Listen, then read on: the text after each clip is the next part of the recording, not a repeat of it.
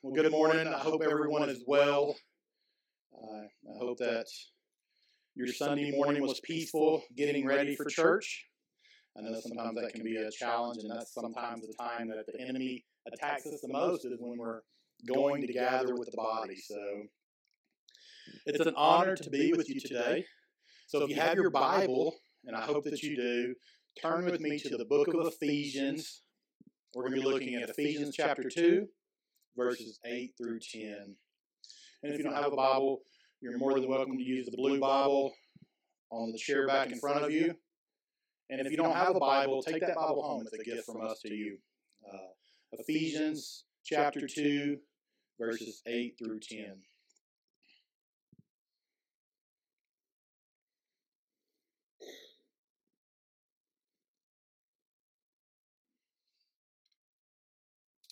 For by grace you have been saved through faith.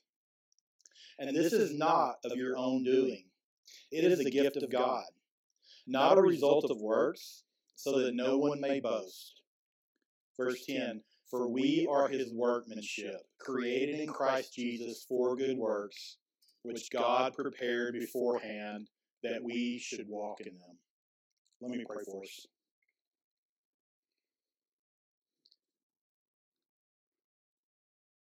Heavenly Father, we come before you today with hearts of thanksgiving. Lord, we have so much to be thankful for. The simple truth is that there is breath in our lungs today, and our hearts are beating, and that's evidence of your plan in our lives. Father, we praise you for your word today.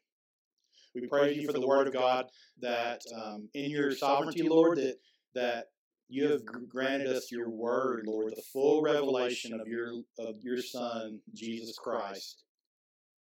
Lord, you have given it to us as a gift, Lord, in which we can walk in. Lord, I pray that today, Lord, that we would be sanctified in it, that we would grow more in the image of Jesus through the truth of your word. And Father, I pray today that your word would pierce every heart today. That through your word, Lord, that walls that perhaps have been built up over past hurt or broken relationships, Lord, that your word would pierce that heart with truth, and that truth would produce hope and healing.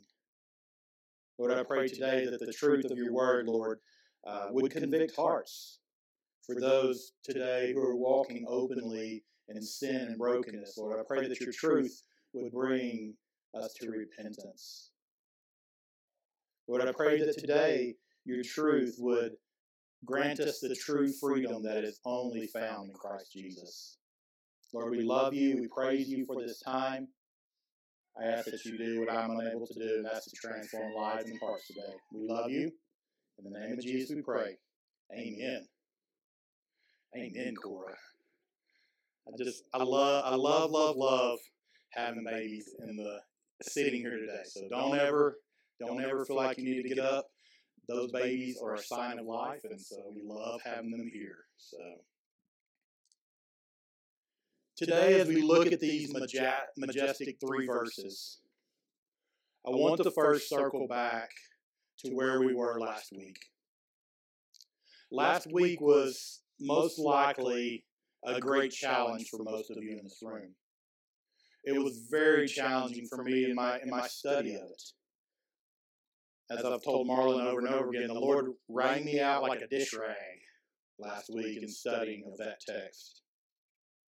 The truth is that we were not just sin sick. We were not just critically ill, but we were dead in our trespasses and sins. And that truth's a struggle. It's a struggle for us to comprehend. It's a struggle for us to walk in daily. But it's important that we understand that this struggle is part of the plan of the Lord to set us free from the bondage. The reason that this is such a struggle for us is because it takes our own will out of the equation. But today I hope that you see that our will is placed solely on God and the work of Christ. Today we see more of the depth of the idea of the immeasurable riches of his grace and kindness towards us in Christ Jesus. Today also will be a challenge as we look at a few really important theological words. Today we will talk about a big theological word, justification. Today we'll talk about a big theological word, imputation. And then we'll circle back to what we landed on last week of regeneration. While early in my seminary days, these are just words that I used to love to sit around when I was young and debate theology, and preachers love to debate the words of. The words themselves don't mean a whole lot, but their biblical significance changes everything. Because of their truth, we truly walk in freedom found in Christ and Christ alone. So let's dive into our text today. Look at verses 8 and 9. For by grace you have been saved through faith. And this is not of your own doing. It is the gift of God, not a result of works, so that no one may boast. Church, our faith is a gift from God. Although many times we don't walk in this truth. It doesn't make it less of a truth, though, that faith is a gift. It is not an expression of human achievement, human effort, or human ability. While most of us know this, if you have spent any time in a Bible teaching church, you know this. But for whatever reason, whether it be a battle of our flesh and just our sense for pride and control, we know it, but we don't live it. It's important that you hear this and you receive it. You cannot control this. And that can be a challenge. You cannot manufacture this. Our faith is a gift from God and God alone. Our faith is the first fruit of righteousness. Coming off the heels of last week, I expected honestly to get calls from you to discuss more about what you believe about your free will. Or as I said last week, your free will to do the things of the world. Paul circles back to this today, the doctrine of justification by faith. This doctrine was at the heart of the Reformation. And to be honest, it is still a truth that many churches that label themselves as Christians still do not practice nor teach.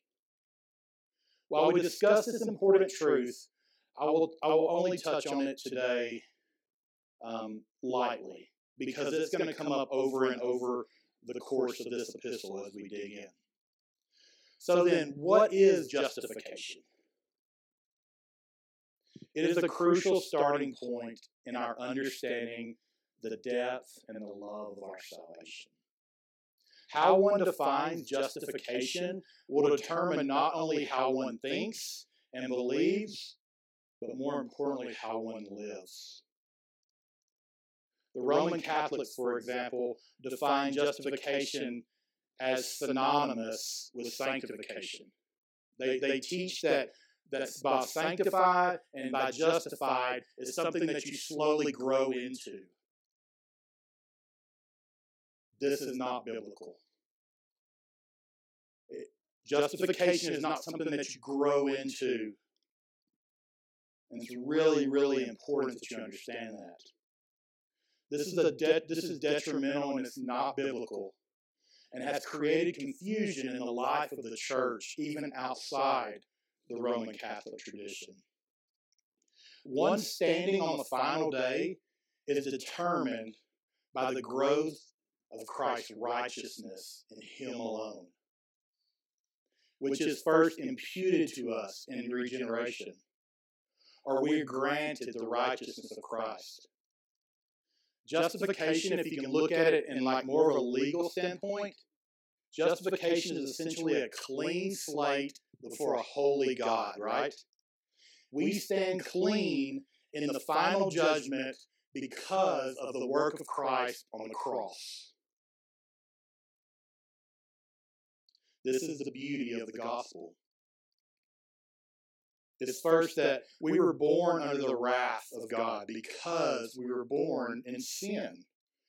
And we are guilty in our flesh. Or as Paul said last week, right? We're dead in our trespasses and sins. And because of that sin, we stand before a holy God guilty. But God, like we said last week, two of the most powerful, loving words in the Scriptures, but God, being rich in mercy, right? Sent His Son Jesus. And on the cross, the condemnation that you and I deserve was placed solely on the Lord Jesus. In His death, in His resurrection, He established hope. He established salvation.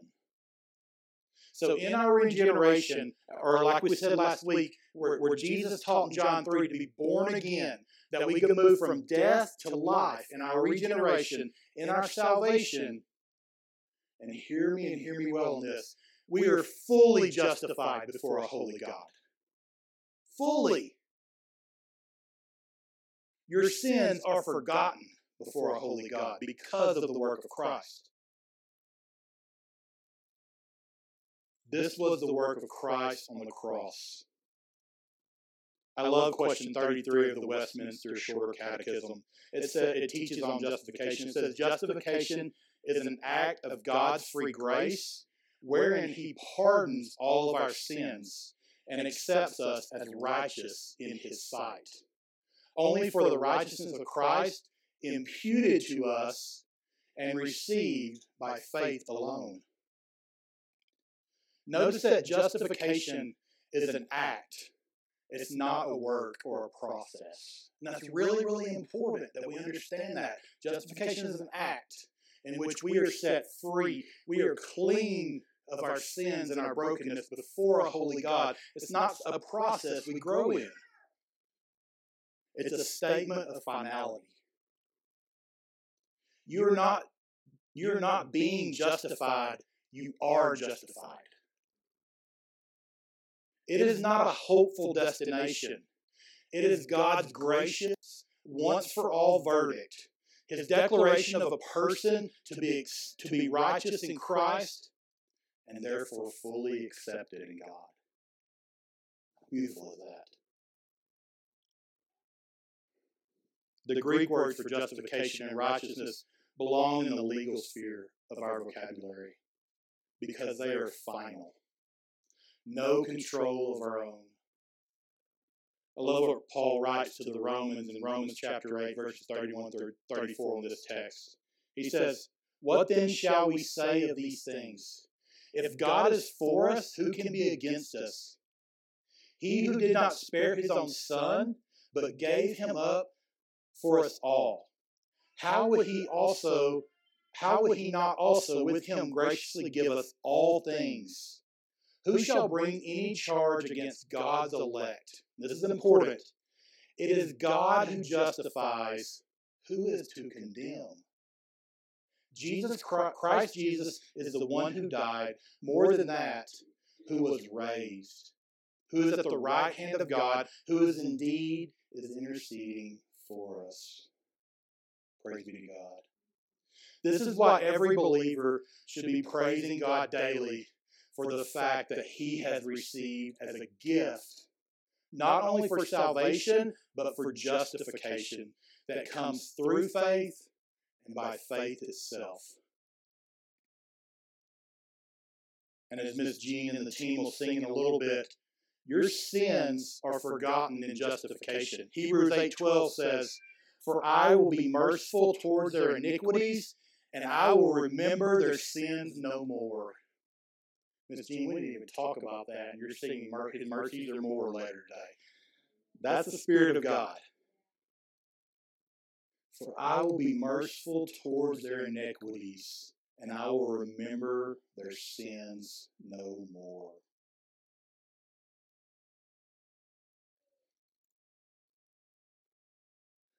I really, really believe that this idea of justification is something that many, many people struggle with. Many of you still carry the bondage of your former sins with you. And Christ does not feel the same way. Many of you have things in your life that have taken place in your past that hold you captive because you truly don't understand that you have been set free from them. That when God looks upon you, He doesn't see that brokenness. He doesn't see that mess. He sees His Son Jesus. He sees His righteousness. And church, while this idea may be new for you today, or perhaps you've heard it multiple times, it should do something within you. It really should. It should bring you to your knees in humbleness. It should bring a heart of praise. The Lord in His mercy, the Lord in His love, in His grace, has done what you and I cannot do. In our regeneration, in our being born again, He has justified you by faith. Oh, how marvelous of a truth this is. Oh, how wonderful of a truth this is.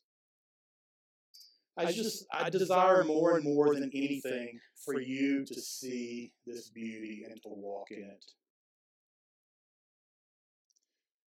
And guess what? The beauty is found in the truth that you did nothing to deserve it and you did nothing to earn it. Because it is not a result of works, as the Apostle Paul says. He says, not a result of works, so that no one may boast. If what Paul has just said were not enough to seal the controversy once and for all, he gives another qualifier that no one should miss, saying that our salvation is not a result of works. I love the line of the great hymn, Rock of Ages. Anybody like that song? Love that song. In one of the verses it says, "Nothing in my hand I bring, simply to the cross I cling. Nothing in my hand I bring, simply to the cross I cling." The only merit that can get us to heaven is that of Jesus Christ. Paul says this emphatically in Romans 3:20. He says, "For by works of the law, no human being will be justified in his sight, since through the law comes knowledge of sin." There's no other way to being justified outside of the work of Jesus Christ. The Bible says explicitly that no one will be justified through observing the law. We are justified by faith. Faith alone is sufficient. Let's keep going as the riches of His immeasurable grace keep going. And this is where it gets really, really good. This is one I've been really excited about preaching on every time we say the memory verse, is verse 10. In fact, last night, Andrew and I got to go on a date, and which is really rare we get to go on a date. We got to go on a date, and we were at the Mexican restaurant waiting on a table, and Andrea met someone, and so she came to me and said, "I hear you're a preacher." They were actually from Texas. She said, "What are you preaching on?" And she shouldn't have said that, because I started preaching right there in the restaurant about verse 10. Would that embarrass you if you were with me during that time? Verse 10. "For we are His workmanship, created in Christ Jesus for good works, which God prepared beforehand that we should walk in them." We understand by nature, we talked about this last week, biologically, we are created by God. Man did not create himself. Even though we live as if we have this authority, we don't. We were created by the craftsmanship and the workmanship of God. But it's important here to understand that Paul is not talking about creation here. When Paul says that we are his workmanship, created in Christ Jesus, he's not talking about the creation of humanity. He's not even talking about the creation when you came to be, when he knit you together in your mother's womb. He's not talking about there, and it's really important. Paul here is talking about our recreation. Paul here is talking about our regeneration. Remember 2 Corinthians 5:17. Therefore, if anyone is in Christ, he is a new creation. The old has passed away. Behold, what? The new has come. Or in our text last week, if you go back to verses 4 and 5, it says, but God, being rich in mercy, because of the great love in which he loved us, even when we were dead in our trespasses, what? Made us alive together with Christ. But God, being rich in mercy, made us alive. By grace you have been saved. This is in the new birth. This idea of us being his workmanship is a picture after we are regenerated. After we are born again, we become his workmanship. And this is really, really important because I think we've read this many, many times and we understand and we claim this promise. But this promise is for those who know him and walk in his ways. We are his workmanship. Paul is talking about our redemption and the renewal of the fallen humanity from spiritual death. This description can cause some confusion, but I want to help you understand the power and the beauty of your salvation. When we are born, we're created in the image of God. Or the Latin phrase is the Imago Dei. That's actually, we're going to have our first Calvary Youth Camp this summer, and the theme of our first Calvary Youth Camp this summer will be the Imago Dei. So our teenagers, our students will spend an entire week studying what it means to be created in the image of God. But we see this in the first chapter of Genesis. Genesis 1:27. So God created man in his own image. In the image of God, he created him. Male and female, he created them. This truth changes the way we see the world because all are created in the image of God. Everyone.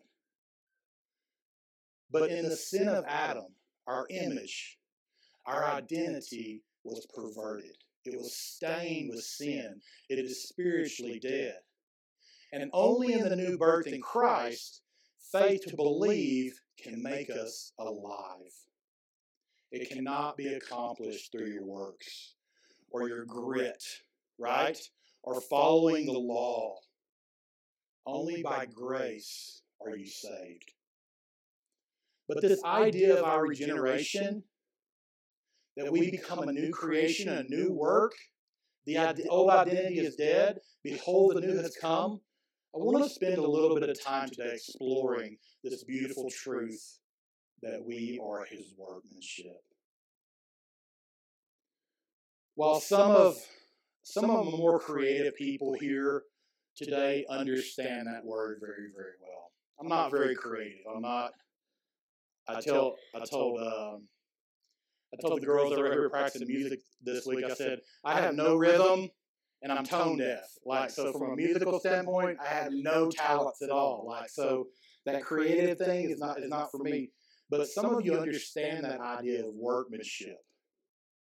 But I want you to truly build it out from a biblical standpoint today.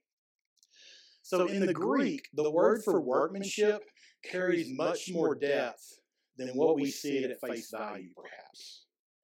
It is the Greek word poema, right? Poema, which is the same word that we derive the English word poem. We are his poem.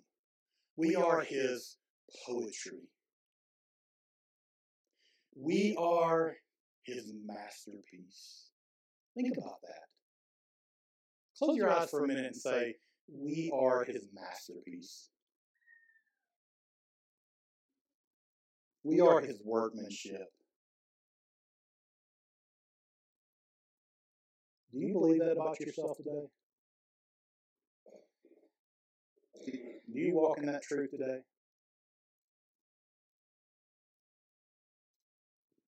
Yes, we are His workmanship, but a better understanding of this word in the English language is masterpiece. In our rebirth, in our regeneration, in us being born again, in us being justified by faith, something takes place. A new creation comes. And in that new creation, we are the work of God, right? Think about that. Like we are uniquely designed for good work. But it's more than that. It's more personal. It's more beautiful.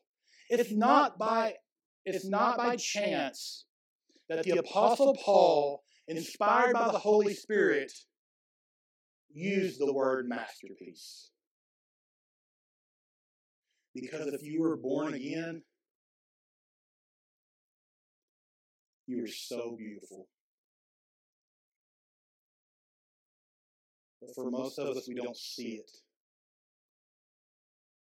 You are His masterpiece.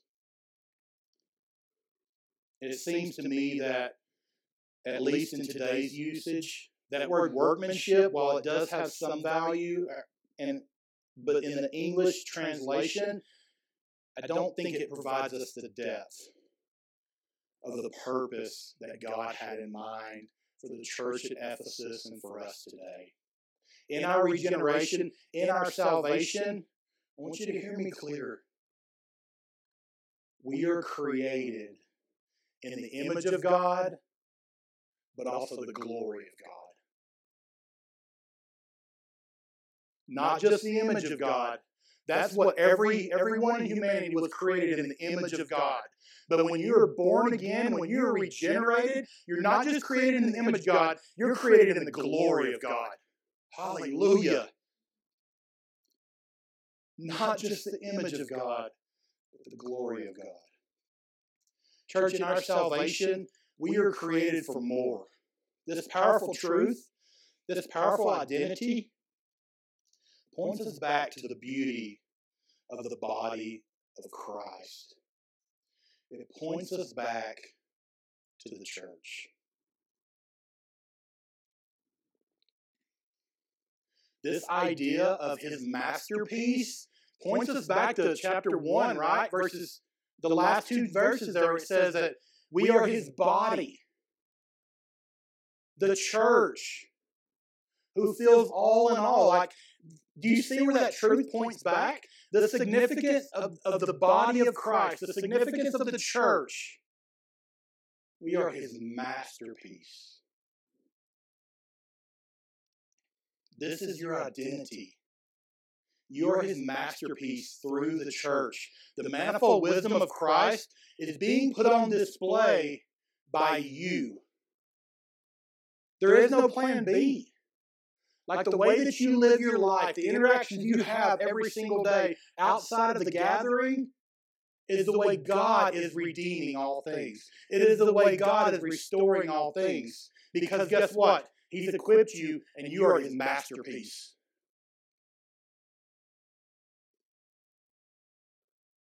We are the crowning achievement of all creation. Through His masterpiece, He chose to use us to co-rule. Through His masterpiece, His word was written through the inspiration of the Spirit.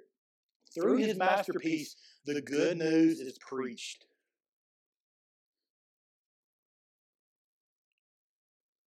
Brothers and sisters, I've prayed all week that this truth would land heavy on you today. I pray that you would be convicted. I pray that you, if you're not walking in this truth, that you would repent and be set free. Because for many of us, we just go about our day as if nothing is different about us. Like we do, we just kind of go through the motions as if nothing is different. And because of that, we live like the rest of the world 90% of our lives. 90% of the breath that we take, we live like the rest of the world. We don't live like His masterpiece. Because for many of us, we just get stuck in the day-to-day. We don't see the big picture of what Christ has called us. So ask yourself this: why do we live like the rest of the world when we were created for so much more? But we are more. We are the body of Christ. We are a new creation in Him. The old has passed away. The new has come. In our newness, it is a masterpiece. We are His poetry, created in the image of God, created in the glory of God. In our rebirth, we are the overflow of His glory. Stop living the same spiritual dead life as you did before you were transformed by the gospel of Jesus. You were created for more, His masterpiece, His workmanship. You know, I was thinking about this a lot this week. I remember vividly, because I was saved as an adult, I remember vividly when I was born again. Probably for me, because I struggled with so much temptation and sin. Before I knew Jesus, I was a full-fledged alcoholic. I drank first thing in the morning, and I drank myself to sleep at night. I was a full-fledged drug addict. I smoked marijuana. I did cocaine. I did all of these, everything that you can imagine, I did. I smoked 3 packs of cigarettes a day. And the Lord took me to the end of myself. And when I gave my life to Christ, He took it all away. Like, from the moment I knew the Lord, I've never once even craved a cigarette again. Not even like, I can be around it. From the moment I knew the Lord, I've never craved a beer again. I've never craved a glass of whiskey again. I've never craved any of it again. God took it all away from me. That's not the story for everyone. I say that to say this. When God called me and He set me apart and He gave me a new name, His Son, it caused me to live differently. And because it caused me to live differently, I had to begin to look at the people that I was living with. And that was hard. And that's something that many of you are not willing to do. Some of the reasons that you still walk in the sins of your past is because you still hang out with the sins of your past. For me, I had to step aside from all of it. And literally, I spent the next 4 years of my life just studying the Word of God and trying to figure out what all this meant. I did not even consider finding someone that would be my future wife, because in my brokenness, I did not think I could be a husband, because I come from generations of divorce. My dad was married 3 times. My granddad was married 4 times. My great-granddad, I don't know how many times he was married and divorced. And so I bought into this lie for years that I could not be a man that could live faithfully to a wife, even after I knew the Lord. That's an evidence of me holding on to former sins, right? That's not true. My sins, the generational brokenness that I came from, was wiped clean on the cross. Church, that is the way we must live. I don't care where you come from. I don't care that you come from a line of brokenness. That does not define who you are, because Jesus has defined who you are in the work He did on the cross. And He says you are born again. You are His new creation. You are His masterpiece. And through you, He will restore all things in the church. Don't cling to the brokenness of your past. It doesn't define you. It's not your identity.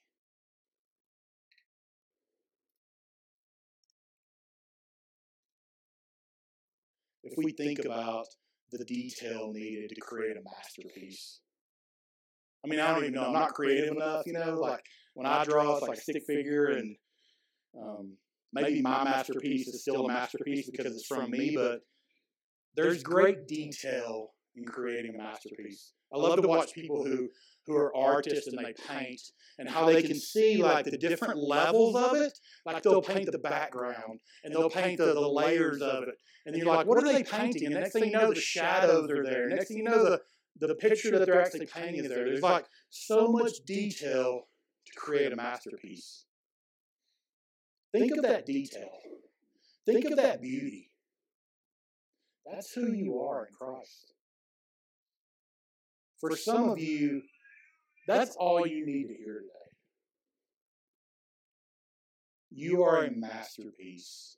No matter how broken things seem around you, He is here. He has equipped you. He loves you. He called you by name. He regenerated you in Him. He justified you by faith and faith alone. You are His masterpiece. But for what end? I'm glad you asked, even though you didn't. Verse 10, for we are His workmanship, created in Christ Jesus for good works, which God prepared beforehand that we should walk in them. The preposition here, Andrew will be proud of me, the preposition here, for, is really important. It's not that we are created in Christ Jesus by good works. That is not what it says. We are created in Christ Jesus for good works. That is one of the goals of our rebirth and our redemption.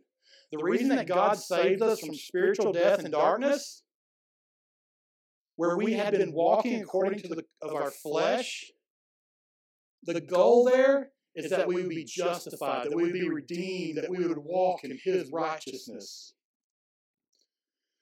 You will hear me quote this verse almost every time we gather. And the reason is that it's a verse that I walk with every day, and it rattles around in my head. 2 Corinthians 5:21, for our sake He made Him to be sin who knew no sin, so that in Him we might become the what? The righteousness of God. This is your purpose, to walk in Him. In our regeneration, in our salvation, we are imputed the righteousness of God. Or better say, we are attributed, right? If you don't understand the word imputed, we are attributed the righteousness of God. Or maybe this, we are ascribed the righteousness of God. I believe that this is a missing truth in many of our lives. In our salvation, in our new life, one of the reasons we struggle with living as God has called us is because we don't walk in this very truth. We are the righteousness of Christ. This is our identity. You are no longer Joel or Jeanette. You're no longer Ashley. Ashley's back there watching the babies. You are no longer Hadassah. I am no longer Kris. You are in Christ. But you also carry His identity and His righteousness. This is how you are created for good works, because you are ascribed the works. Because we are His body. In this truth, we are equipped. Did you know that you're equipped for every good work? Did you know that He's not going to bring anything to you for you to do that you're not already equipped to walk through? Does that mean it won't be hard? Yes, it'll be hard. Does that mean it won't stretch you out of your comfort zone? Yes, it'll stretch you. It'll stretch you immensely to a breaking point sometimes, but He's equipped you to do it. This is one of the truths that I love to see you walk in as your pastor. Many of us live in fear to try something new, right? I can't teach. I can't lead a Bible study, Kris. I can't share the gospel with my spiritually dead neighbor. I can't disciple my children in the faith. I can't love my neighbor. I can't. I'm scared. I don't feel comfortable. That's for someone else to do, surely. Guess what? In your flesh, you're right. You can't. But in Christ, you are equipped for this good work. You were created for it. Many misunderstand the doctrine of justification by faith alone. And I think it means that if we have faith, then we don't have to worry about performing good works. And that's just not true. It's just not biblical. If we are justified, however, if we are His craftsmanship, the masterpiece of Christ, if we have been recreated, if the Holy Spirit is dwelling within us, we most certainly will manifest the change that God has brought to pass by doing the good works God prepared beforehand. How comforting is it to know that the good works in which He's given you to do, He prepared beforehand so that you would walk in them. What is God calling you to walk in today? What good works has He laid before you that you've been disobedient because you're too scared to try? What good works has the Lord laid before you that you've been disobedient to do because you're scared it may stretch you out too thin?